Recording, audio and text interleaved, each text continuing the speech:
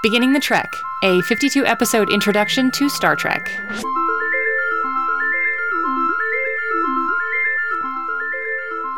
Welcome to Beginning the Trek. Welcome. I am Jessica, and I am a newbie to Star Trek, and this is my journey to be introduced to all of the series. And I am Andy, and I am a longtime Trekkie. I'm introducing Jessica and anybody else who wants to be introduced to Star Trek, and we are going through our journey of 52 episodes, one each week. Pretty awesome. We have gone through the original series, and this is still kind of technically the original series because this episode is all the animated series, which I only watched 2 of, but we did watch 2 because they were shorter than the live-action ones. Well, and remember, there are over 700 episodes of Star Trek, so 2 episodes of the animated series is about 10% of the whole thing, so the ratio is actually right about where it needs to be. Anyway, if you haven't seen... I'm sorry, I didn't mean to do math. I apologize for throwing math into the whole mess. How dare you? I don't like math. We all know this. I know. If you haven't seen these episodes, go watch them. They're really great sci-fi stories, most of them. Exactly. We start out each episode by talking spoilers. For these 2 episodes, the biggest spoiler is if you haven't seen them, go back and watch them because we're about to do our 10-sentence synopses. Synopsis. There's 2 of them. Synopsis. What is the plural of synopsis? You're going to do one and I'm going to do one. And that's a spoiler. So if you haven't watched them, they're fun. They are. They're good. Yeah, go back. Go watch them. Go watch them. Then we'll come back and spoil them all for you. Definitely watch Yesteryear before you watch Lorelei. Because Yesteryear was way better, let's just be honest. And since I've already spoiled that news, you can go ahead and give us 10 sentences as to why Yesteryear was better than Lorelei. Well, I'll give you 10 sentences to what Yesteryear was about. That's good enough.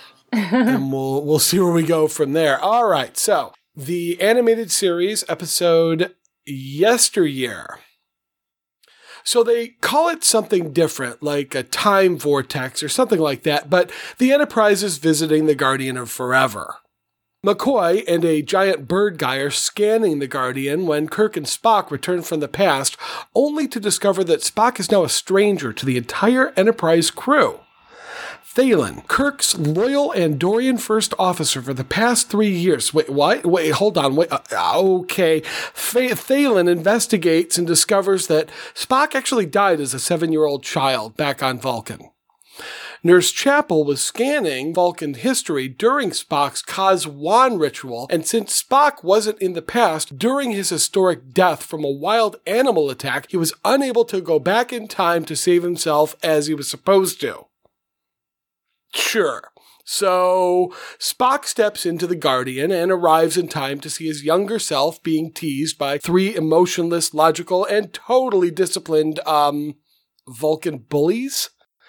Calling himself Cousin Silik, Spock meets his parents and kiddo Spock and is given lodging for the night. Later, Spock sneaks out to practice his Kaz-Wan ordeal, but Spock sees Ichaya, Spock's pet Sealot, sneaking after Spock, so Spock, fearing Spock's safety, decides to go after Spock. It's a good thing, too, since a monster that sounds surprisingly like Godzilla attacks, and if it were not for Ichaya and adult Spock, Kid Spock would have been killed. Ichaya, unfortunately, was wounded and is dying now, and Spock is given the choice to end his pet's suffering mercifully, which he chooses to, thus gaining wisdom and maturity in the process. Having saved his former self, adult Spock bids Mom and Dad adieu and returns to an Enterprise crew who actually remembers him, but when he tells a joke, everybody is reminded that things change, even when they don't. The end. Very nicely done. Thank you. That was kind of fun. That is a lot of Spocks. It is. And actually, I was kind of surprised because I was like, oh, maybe we'll do like even shorter synopses of these. But Star Trek manages to fit all of Star Trek into 30 minutes. They really do.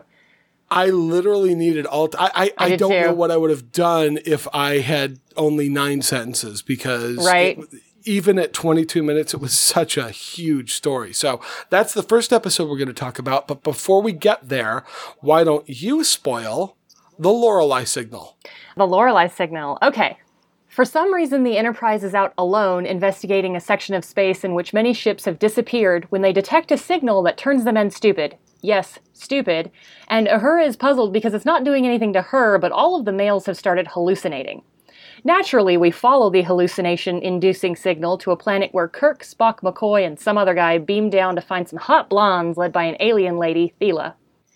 Thela invites the boys to a feast where they are entertained with juggling precious stones, and after making some fairly gross sexual innuendos, incapacitated and given glowing headbands that drain them of their life. Meanwhile, Uhura and Nurse Chapel are running tests and taking over the Enterprise from all of the men who are doing things like singing ballads instead of their jobs. Back on the planet, McCoy injects the landing party with a stimulant, and Spock, naturally more able to resist, calls for Uhura to help them while the others hide from the blondes in a giant vase. Uhura beams down with an all-female team that should from here on out be known as Red Skirts, and find out that Thela and company have been made immortal by this world, but sterile, so they must drain the life out of male crews from passerby ships. As to the problem of them basically being 100 years old, well, we'll just use the transporter to rematerialize the men as they were when they were beamed down. The device used to lure ships to the ladies is destroyed, and Uhura promises to send them to another world, as opposed to going to jail for decades of kidnapping and murder. Wow. Yeah. It was a pretty big episode too, wasn't it? It was kind of jam-packed. A little bit. It really is. I was so surprised at how much these stories still have in them, even for the tight amount of time they have. They tell a full, rich story. Yeah. And they do it in a way that works for both kids and adults. So well, almost, except for that comment that McCoy says. I don't know if I'd necessarily want my kids around that. Which one? I'm not sure which of the comments you mean. Right? Let's find out on the other side of the shimmer. Let's talk episode. I'm not sure how to do this. Let's talk episodes? Yes, let's talk episodes. Let's talk episodes. Let's go in order because they're both very different. Yes. There's not really any overlap here. Right. Okay, so let's start with the first one in order, the second episode of the first season, Yesteryear. Why don't we start there? Okay. We accept a lot more silliness and lack of logic because it's animated. Obviously, time travel has issues, so why not play with it more? That seemed to be the premise of this. It doesn't make much sense, but by gum, Spock is going to go back in time to save himself. So, now, we talked about his pet Selot, and we talked about back when we did Journey to Babel, we mentioned some of this backstory, and so you got a chance to go back in time and see it. Now, yeah, it might have been a little bit hokey as to why he had to go back, and sure. In fact, why don't we talk about that first? So okay. And these episodes are. I haven't watched these, obviously, nearly as much as some of the original series episodes. So, kind of like remembering some of the plot holes and things like that along the way. And the idea that he wasn't in his timeline during a time when other people were scanning his history, something didn't happen that forced him to die, and yet he was still able to come back from the other timeline and then go back in time to fix it. I would love for somebody to write down that sentence that you just had to say out loud. Hello, Siri? Right. Take this down. Right. So it's a little convoluted. We can admit that. Yeah. Yeah. Okay. So they went back to the Guardian of Forever. Mm-hmm. So we got to see that, which is cool. So at least they're not like forgetting that it's there. Yeah, that's nice that they didn't just like, oh, that was a thing, but we're never going to see it again. Yeah. But plus writers can do so much. The second you open that door, writers get to be like, oh, let's bring back dead characters, or it's the same thing with parallel universes. You just suddenly have literally a whole nother world to work with. Right, yeah. It's always fun. You can, everything becomes malleable. Yeah. Easily. So let's assume the premise, he's going back in time because he has to save his younger version's life, his younger self's life, back when he was 7 years old. Who he sort of remembers, which I kind of expect Spock to have a pretty decisive memory. It should be on point. He's Spock. And suddenly he's just like, well, I kind of remember, but this was weird. And I'm just like, that's crazy. It seemed like his cousin, who looked a lot like an older version of himself, left quite an impression on him. So I feel like he should have remembered more. But that didn't bother me quite as much. Okay. I liked this episode. I really did. I liked that it was shorter. Is that the sadness of my attention span? It might, it might be. I was really excited to see the Sellout. And I thought that they did something really cool in the fact that this is animated. They had to have known it was going to go out to a lot of children, and dealing with the death of a pet, which Kirk is a little bit callous about. Yes, and so too it seems is, I mean, you know, the physician, the healer, a little bit callous about it. Sarek, a little bit callous about it. Maybe the Vulcans are just a little bit callous, although Kirk was too. Yeah, you're right. Ugh. I didn't actually want to focus on the negative stuff. I thought that it was really great that Spock, dealing with a younger version of himself, the pet has surely died in his time frame once he's grown up. So he's already dealt with this, just not at that time.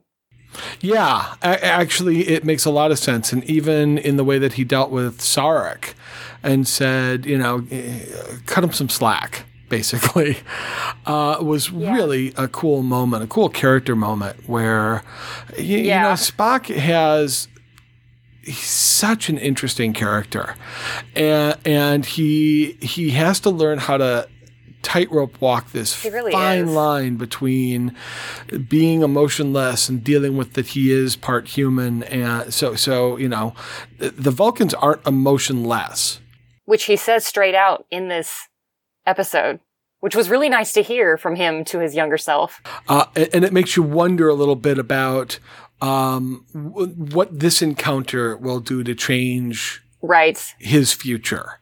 So his pet died at a different time, and what does that mean for the future of Spock?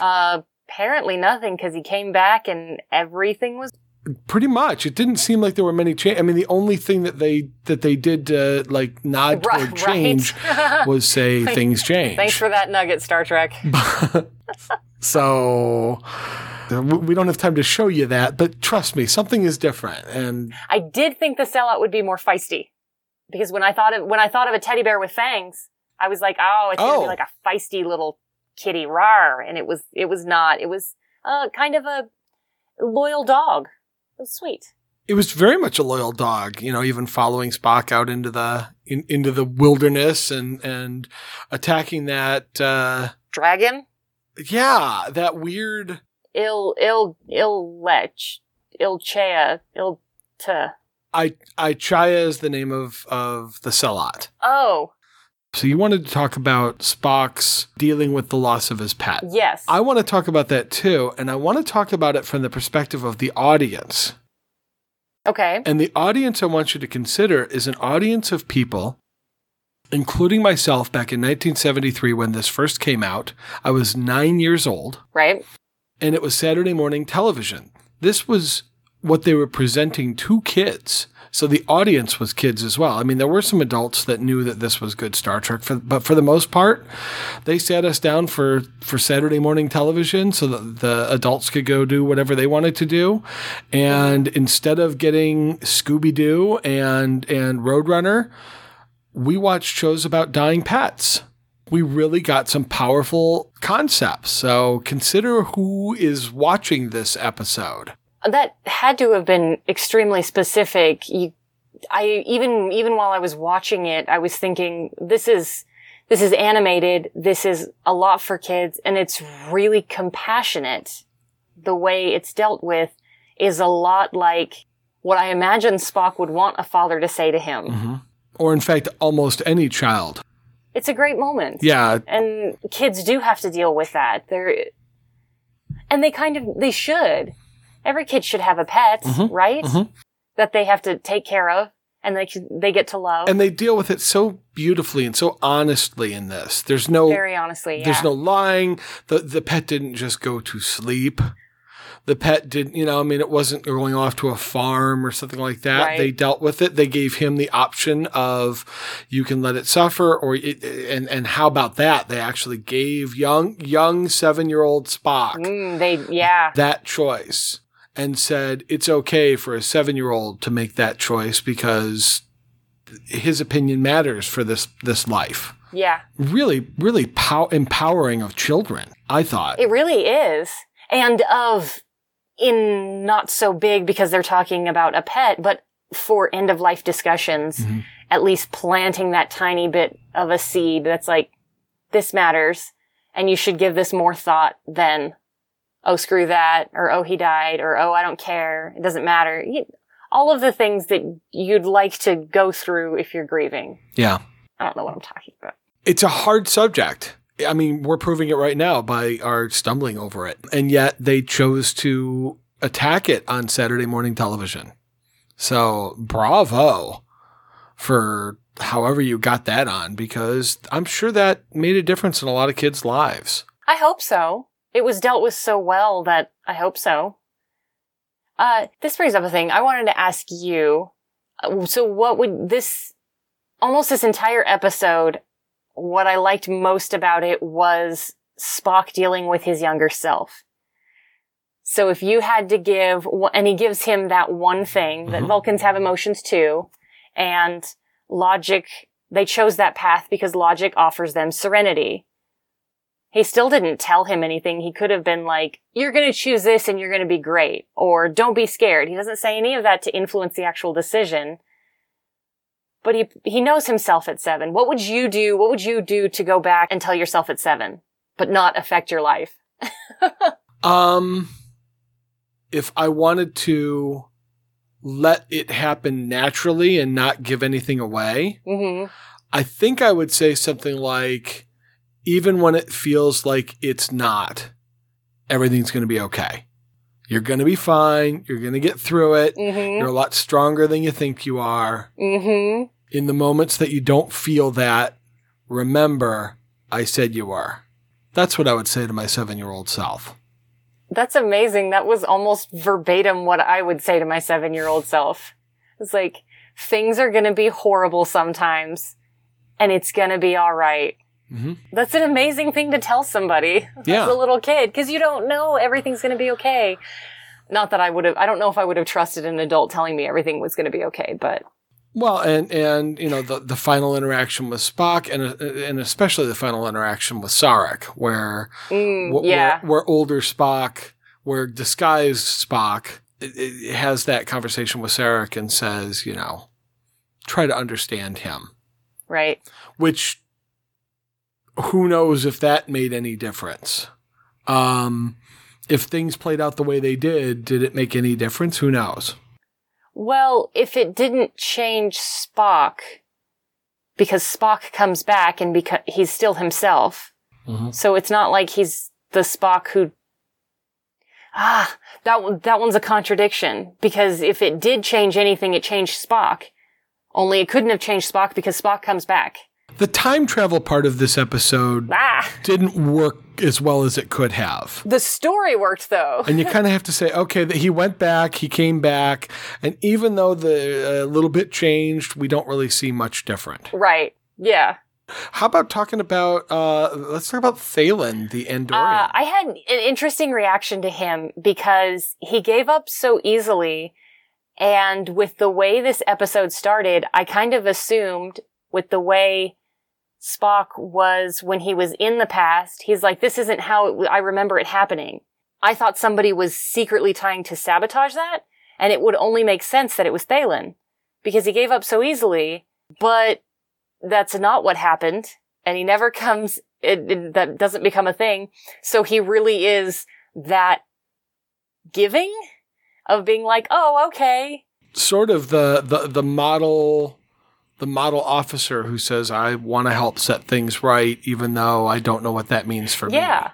Would Spock have said the same thing in his place? I don't know. Right? I kind of want to believe, which makes Thalen a great character when you think about it. Of course, Kirk would have chosen him as his right arm the way Spock was. Because it might be that Spock would do that. Spock would be like, oh, logically, I actually don't belong here. The timeline was changed, and therefore we must set it right, even if that is of detriment to me. Mm-hmm. I could see Spock doing that. Anything else we want to say about yesteryear? 7-year-old, what would you give? I love that question, by the way. I didn't know you were going to ask that of me. I didn't know you were going to answer in the same exact way that I would, but it's kind of like, if given those set of circumstances, I feel like that's what everyone would say to themselves as a little kid. I don't want to spoil it. No spoilers, but you're going to be okay. No spoilers. No spoilers. However, you're going to be fine. Yeah. It's all going to be all right. You can kiss Andrea Friedman a lot sooner than you think you can. That I might tell my 7-year-old. You don't have to wait the 2 months before. Yeah, that was my first kiss. Let's talk the second episode. Let's talk the Lorelei signal. Okay. I did not like this, since we're going in order, quite as much as yesteryear. And I'm sure part of that was the sensibilities. Like, really? Every single male has to be taken out before Uhura can take over? And thank God when she finally does. But it was only like 45% that. It was like 55%. Sorry, had to do math. It was like 55%. This is so stupid. They're seriously going to show up, given every warning that ships are disappearing. They're going to like, oh, well, let's go to that Bermuda Triangle right at the time when other ships have disappeared. Let's go then. And then when weird stuff starts happening, why don't we just jump in? Okay. So it was dumb to me. I think maybe I got that. It was a little bit of a... No, I'm going to defend this because here's what it felt like to me. The moment that they heard that signal, they were entranced. From that moment on, there was no free will for the men. Okay. It might have seemed like they were fighting it, and Spock was probably a little stronger than the others at fighting it. But ultimately, from the moment that they first turned on that signal, the men were useless.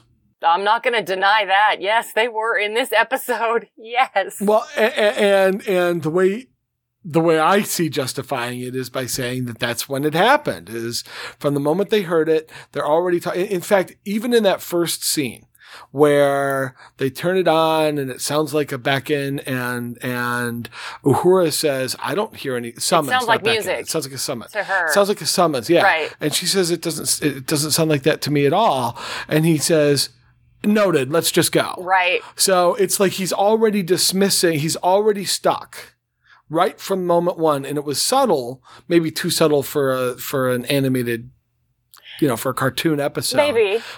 But it was there. So I think he was affected from the moment that it happened, that they were out of control. And so that's why all of their actions of basically walking into a trap, the trap was already sprung by the time that they were just finishing the action of the trap. All right, that gives them leave to be stupid from that moment on. However, before that, they still make the decision to go in this ship alone at the very moment that other ships have been noted to have just disappeared. Yes. Okay, so you're just talking about the entire premise of the entire episode. I got that. A little bit, yeah. I got that. It seems a little silly to send one ship and honestly not have them just at least like make a phone call to headquarters like during the moment and just stay on the line with us. Right. Somebody. So we, you can describe what's happening. Right.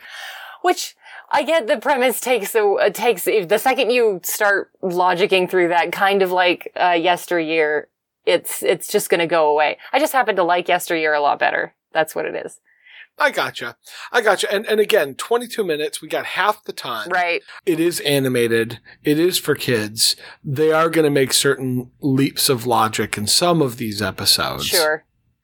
And they're going to present some things for kids in some of these episodes. There's a Tribbles episode.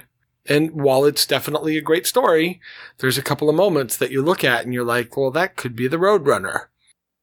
Yeah. So aside from the rolling of the eyes, which I think is fair. Okay. The guys get a little extra smarmy. I think I could be given that one. Okay. Not just stupid, but McCoy especially has a line. I don't even remember the line. He's like, oh, that's the first bodily function I ever enjoyed or something. Yeah, like, it's the first time really? I ever enjoyed a bodily something. Yeah. Yeah. There were a couple of lines like that. And then McCoy's other line that I just loved was when he started talking about Saurian brandy. Let's talk about drinking alcohol in front of the kiddos. So, Yeah. maybe a little bit of an inappropriate stuff coming from him. And even, Scotty's weird. Scotty has a ballad in this. He does, right? Like, which I loved. Can you sing it? No. Oh. I actually thought about trying to learn it for this and then just gave up. Cause half of it's so slurry. It's hard to understand what he's actually saying. But the only thing that didn't work for me was I thought the Enterprise moved a little too slowly. I got that they wanted it to be this lumbering shot while he's singing in the background. But I wish the Enterprise had moved a little faster because it would have been funnier. But apart from that, I love that moment. And that's the moment where Uhura says, get out of the chair, Scotty. Yeah, actually, isn't it after she takes over? Which is why I thought it was soothing, but weirdly placed, because she takes over, and then you have this oh, okay, I guess we're just sitting here. Yeah, so she takes... It sure looked to me like there were a few moments that kind of got done out of order. Like she declares that she's taking over the ship, and she's already got female science teams out there before anyone's talked about female male. Right. They were on the ball. They really were. All of the lady scientists, all of the lady red skirts, all of the... red skirts. I loved that. It was Christine Chapel in her blue outfit, on the transporter pad with Uhura in her red, because she wears red, and 4 security officers, all women. And the first thing I thought of was, oh, look at the group of red skirts. Nice. Isn't that a show that needs to be made? The Red Skirts? Yes. Right? Like an all-female security force or something like that. And their adventures in the Star Trek universe. Right? You could certainly do something like that. Red Skirts. Yeah. That would be really cool. Hey, let's pitch this to somebody. Somebody needs to make this happen. Copyright 2017. Right. Hashtag Red Skirts. Coming to a YouTube channel near you. Right. But I love that. I love seeing the red skirts on all of the security people, and they took nothing. They overpowered those ladies down on the planet like they were nothing. Yeah, they did phase them out pretty quickly. They shot them all. Yes, it was kind of like, wow, these ladies are not fooling around. Okay. Yep, she was getting her captain back. Yeah, she was. And yet, and this bugged me, and I'm sure it bugged you too, she had to wait for Spock to say, send down a search party, even though she had them all standing by. She had them ready. She knew better. She could have done that, and the writers knew better, and somebody said, she's got to get the order from above. Yeah. Even when the above is entranced and in a state of stupidity. It made no sense for him to get away, to crawl, except... Yep, when she'd already figured it out. Yep. That little tiny bit there was like, you're doing all this great stuff with it. Like, the episode was great for Uhura. Yes, I loved it. And that one little tiny moment just undermined it a little bit. In my mind, maybe it undermined it a lot in yours. In mine, it was I was like, really? Even when they're incapacitated and she's already taken over, she still has to wait. It would have been awesome. And I know it's a little tweak, but it's a big plot thing for me that she still waits for the dudes. But it was awesome to see her actually say the word. Well, I would have loved to have seen Nichelle Nichols say the words, "No, I'm taking over." Cause she's great when she takes over. Yeah. And it's those actions she took, the phaser shots, the demands that she makes on the leader, when they go out to the urn and she, changes the settings on the phaser before they fire, and Kirk and Spock and Kirk and they all just come spilling out, which is just kind of a funny little moment. She is crushing it. She's just crushing it with everything. She gets a little carried away when she's just like, "Hey, I'm going to destroy all your knickknacks. All right, so why don't you tell me where they're at?" I was like, "Oh no, the vase!" But that was the animated part of it. It was fun. It was fun, goofy. They were presenting to 9-year-old Andy, his friend Harley, who we watched this stuff together with. The two of us watched the animated series when it was live in 1973. I gotta call him and get him listening to this show. Right. Tell him you give him a shout out. Heck yeah, I will. I absolutely will. But they were presenting Uhura taking over the ship. This is 5 years after the original series has been canceled. And this is where the stories are starting to head. That they're finally starting to relax and be like, "Hey, yeah, women actually, they're great at taking over. We can do that too." They had a little freedom on the animateds because they weren't looking as close at them. It's a kid's show, yeah. It's a kid's show. They're not going to put anything that bad on there, and they didn't. They put great stuff on there. Well, they talked about the loss of a pet. They talked about a woman taking over the ship, and saving the day.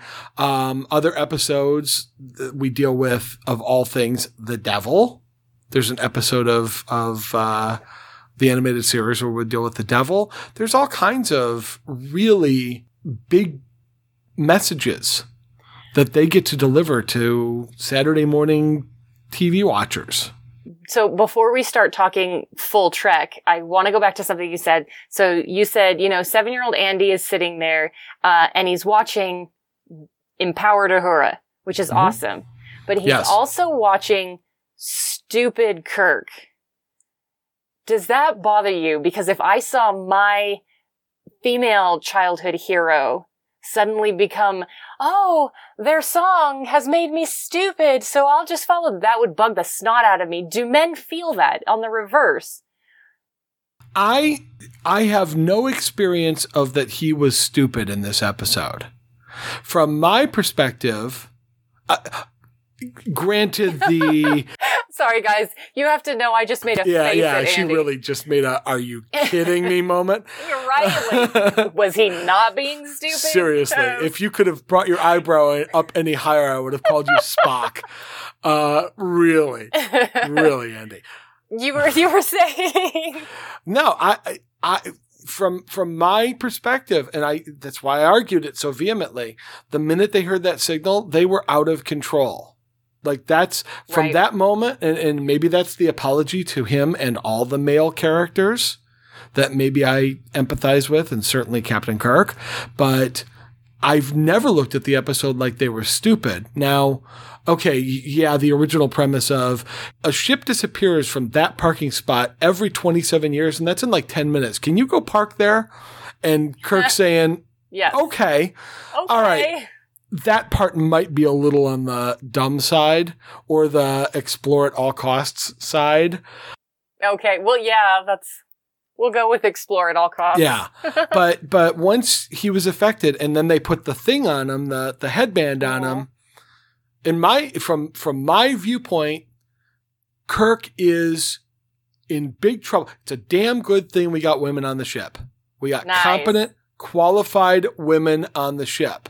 Nice. And this is an episode, I've talked about my mom before and how she introduced Star Trek to me. And this is an episode I very much remember talking with my mom after I watched it. And my mom was very active in the women's movement. for her. Fought for the equal rights, the Equal Rights Amendment, and was in the National Organization for Women. Gloria Steinem came to my house. That's fantastic! Wow. How old were you? About this age. It was in the 70s. Awesome. Yeah. So I was around. Pretty amazing. My household was very liberal and we were talking equal rights right from the beginning. And this episode right here was really important that my mom pointed out to me that it doesn't matter whether you're a man or a woman. Nice. Everybody contributes. And that was a lesson that I remembered from way back when. And when I go through the animated series, which I don't do very often, but when I do, this is an episode that mattered to me. I always was going to show you this episode, and it never had anything to do with your opinions. This affected me. Because this one's, The more that we talked about where Star Trek was with how it treated women, both progressively and what looks like, come on, yet a long way to go. The Lorelei signal was like a turning point for me. Is there anything else we want to talk about with Lorelei? Aside from the evening entertainment being watching a woman balance giant gems. Yeah, that's probably not going to make the cut. Well, no, but then she throws the little one at him, and that reaction is pretty funny. So I enjoyed that. You could just put that in as I enjoyed it. Okay, are you still recording that? Yeah. Okay, well, I mean, it was a cute moment, right? It was. It was fun. It was one of those little animated, like, sparkly. Okay, that's fine. Hey, let's talk Trek. Let's talk Trek. We completely skipped over the fact that going back into the transporter will magically heal you, which why does anybody have any disease ever? That can't be canon. The second you do that, you have a magical thing that makes you healthy all the time. Right. And while they do this in this episode, and they kind of skirt that issue a couple of times in other episodes, there's so many questions about how those transporters actually work, what they're doing, what you can get away with. And by the end of the series, they do take some pretty interesting liberties. They're transporting with a weapon. I'll just disable it. They're, in transit. Sure. That kind of thing. We can do that. Why not? So, the transporters they're magical. They are very magical. They're just magical. We also did not address the fact that what happens if you are a lesbian? Does the song affect you there? And this is I didn't necessarily want to get into because I realized, but this is such a, and I know I'm going to sound like one of those people, but this is such a binary way of looking at things, and it bothers me, and I'm not going to forgive it for the time period that it's made in either, because there are gay people. Yes. In the 70s. So yes. You don't get to openly. This isn't something that's like. Yeah, but in the 70s, you don't talk about it, and you certainly don't talk about it on television. And you certainly don't talk about it on television in Saturday morning cartoons. Then you don't get to tell this story this way. I understand. Yeah, I understand that is a missing. And it's a missing that most people probably didn't even see was a missing at the time, because you don't talk about it was just sort of the way life was. And those kinds of conversations were still being held in back rooms right. and in closets. Right. This is before people came out in public. People were shunned. And, here's my talking track. Okay. This journey that you and I have taken together has given me such an interesting perspective on what people find offensive and what people used to find offensive that they no longer do. Offense has changed so much in my mind because of watching the show with you. But this is some of the things that if you're quiet, you're complicit. And it's something that I think my generation is seriously pushing back on. Mm-hmm. And I think that's good. Yeah. For the most part. Now, it does leave a whole lot of people screaming really loudly. That's not fun. But it's better than... I bet people did watch this episode And I bet it did cross their mind. What about the guy that likes other guys and doesn't want the hot blonde woman? Crossed my mind when we were watching it right here. Then that silence is actually detrimental. You don't get to talk about it. From the 70s all the way to when you finally feel the freedom to be like, screw that episode, because it didn't even speak to how people are. So that's what I mean when I say, if it's there in society, like if nobody gay ever existed, then yeah, you get to write this episode.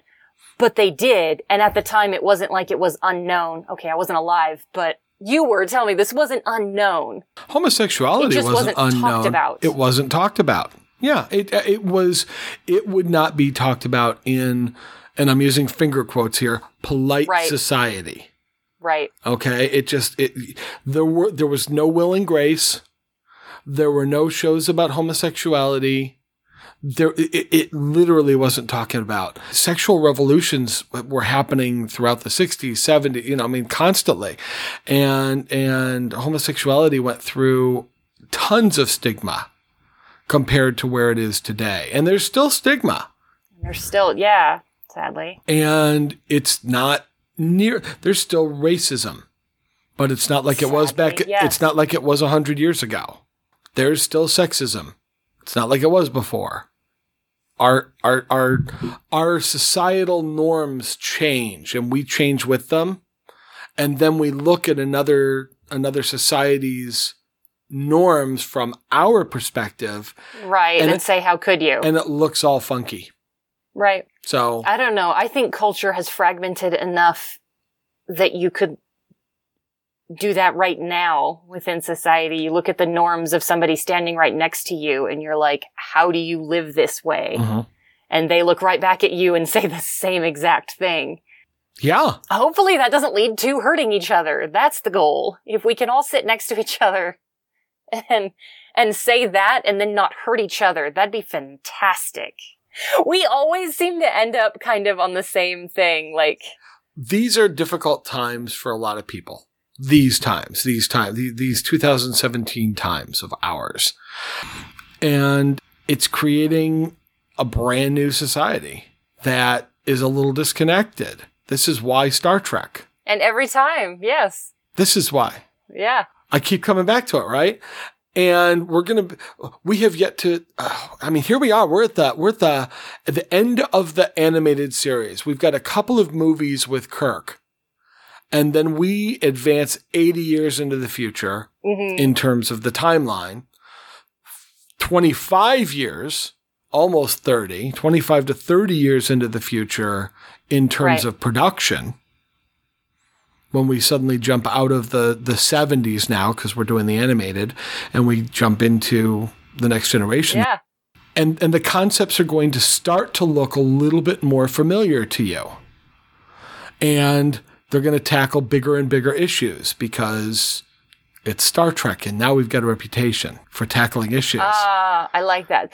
How long between the live-action original series and the animated original series? 5 years. So there's only 5 years, and I was really, really happy that they kept a lot of the names for actual speaking parts. Yes. It was really nice to hear Sarek.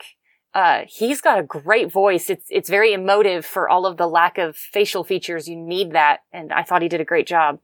He's a phenomenal actor. Yes, Mark Leonard. Shocking, right? Mark Leonard, and we're not done watching him in this journey either. You and I will still be seeing at least one more episode with him. I haven't decided which one. Nice. There's two, and I'm trying to decide between which one that I want to show you. Here, I thought you had this all planned out. Oh, it's planned. It's a work. It's planned, but I'm keeping it fluid. I'm keeping it fluid because you are helping to guide me. What did you think of watching Star Trek in animated form? Did it work for you? Did you enjoy it? Would you watch more? I don't think I'll be watching more unless I've run out of other things to do. It's really awesome in some ways because you get to do things that you wouldn't be able to do because it's a whole lot easier to draw a bird alien than it is to put one into makeup. Yes. But on the flip side, you lose all of the things that you get from the faces and the reactions and the things that I didn't know that I was watching. Mm-hmm. Reaction shots and all of that from, these guys are good actors. I depend on Spock's eyebrow a little bit to guide me emotionally. Are we talking next week? I think we are. I think I just sort of transitioned it. Okay. For those of you out there who have not yet seen any of the animated. First of all, Jessica, you have now seen 2 episodes of Star Trek that probably 90% of Star Trek fans have never seen. That's shocking. Isn't that? They should begin their trek with me. They should. They really should. Some of the stories in these episodes are really good and really fun, and they're told really quick, and you can binge the entire 22 episode series faster than you can watch the second season of Stranger Things. I mean, you can go through them, boom, and get 22 new Star Trek stories that you may have never seen. So my recommendation for this week, okay, pick an episode from the animated series and push play and enjoy something brand new. All right. So recommended literally any of them. They're all fun. I mean, why not? It's 22. If you've never seen them before, if you've not seen them, but you're a Star Trek fan, this is like uncovering some little gems. They may not be, the most complex episodes. The animation is 1973 style animation. It's a little bit goofy. I kind of like it. But, and the music is kind of repetitive and stuff like that. But the stories are still fun and good, and it's still empowering, and it's definitely Star Trek. So that's my recommendation for the week. Let's talk actual next week. What am I watching? Things are about to get really complicated. So here's what's going to happen over the next few weeks. Okay. For those of you who are on the trek with us, the next couple of episodes going forward are going to be some supplemental episodes. We're going to be watching 2 different movies. So these aren't counting as episodes. Right, correct. Okay. Those will be during the holiday season. Okay. The first one is we're going to be watching a movie, Star Trek II, The Wrath of Khan. Right. Yes. The second supplement will be Star Trek VI, The Undiscovered Country. So those are the 2 movies that we're going to be watching during this run. And as they're not episodes, I get to call them supplementals and save 2 spots for other episodes. Okay, this pushes our actual timeline of episodes past a year. We're going to have to figure out. Is that bad?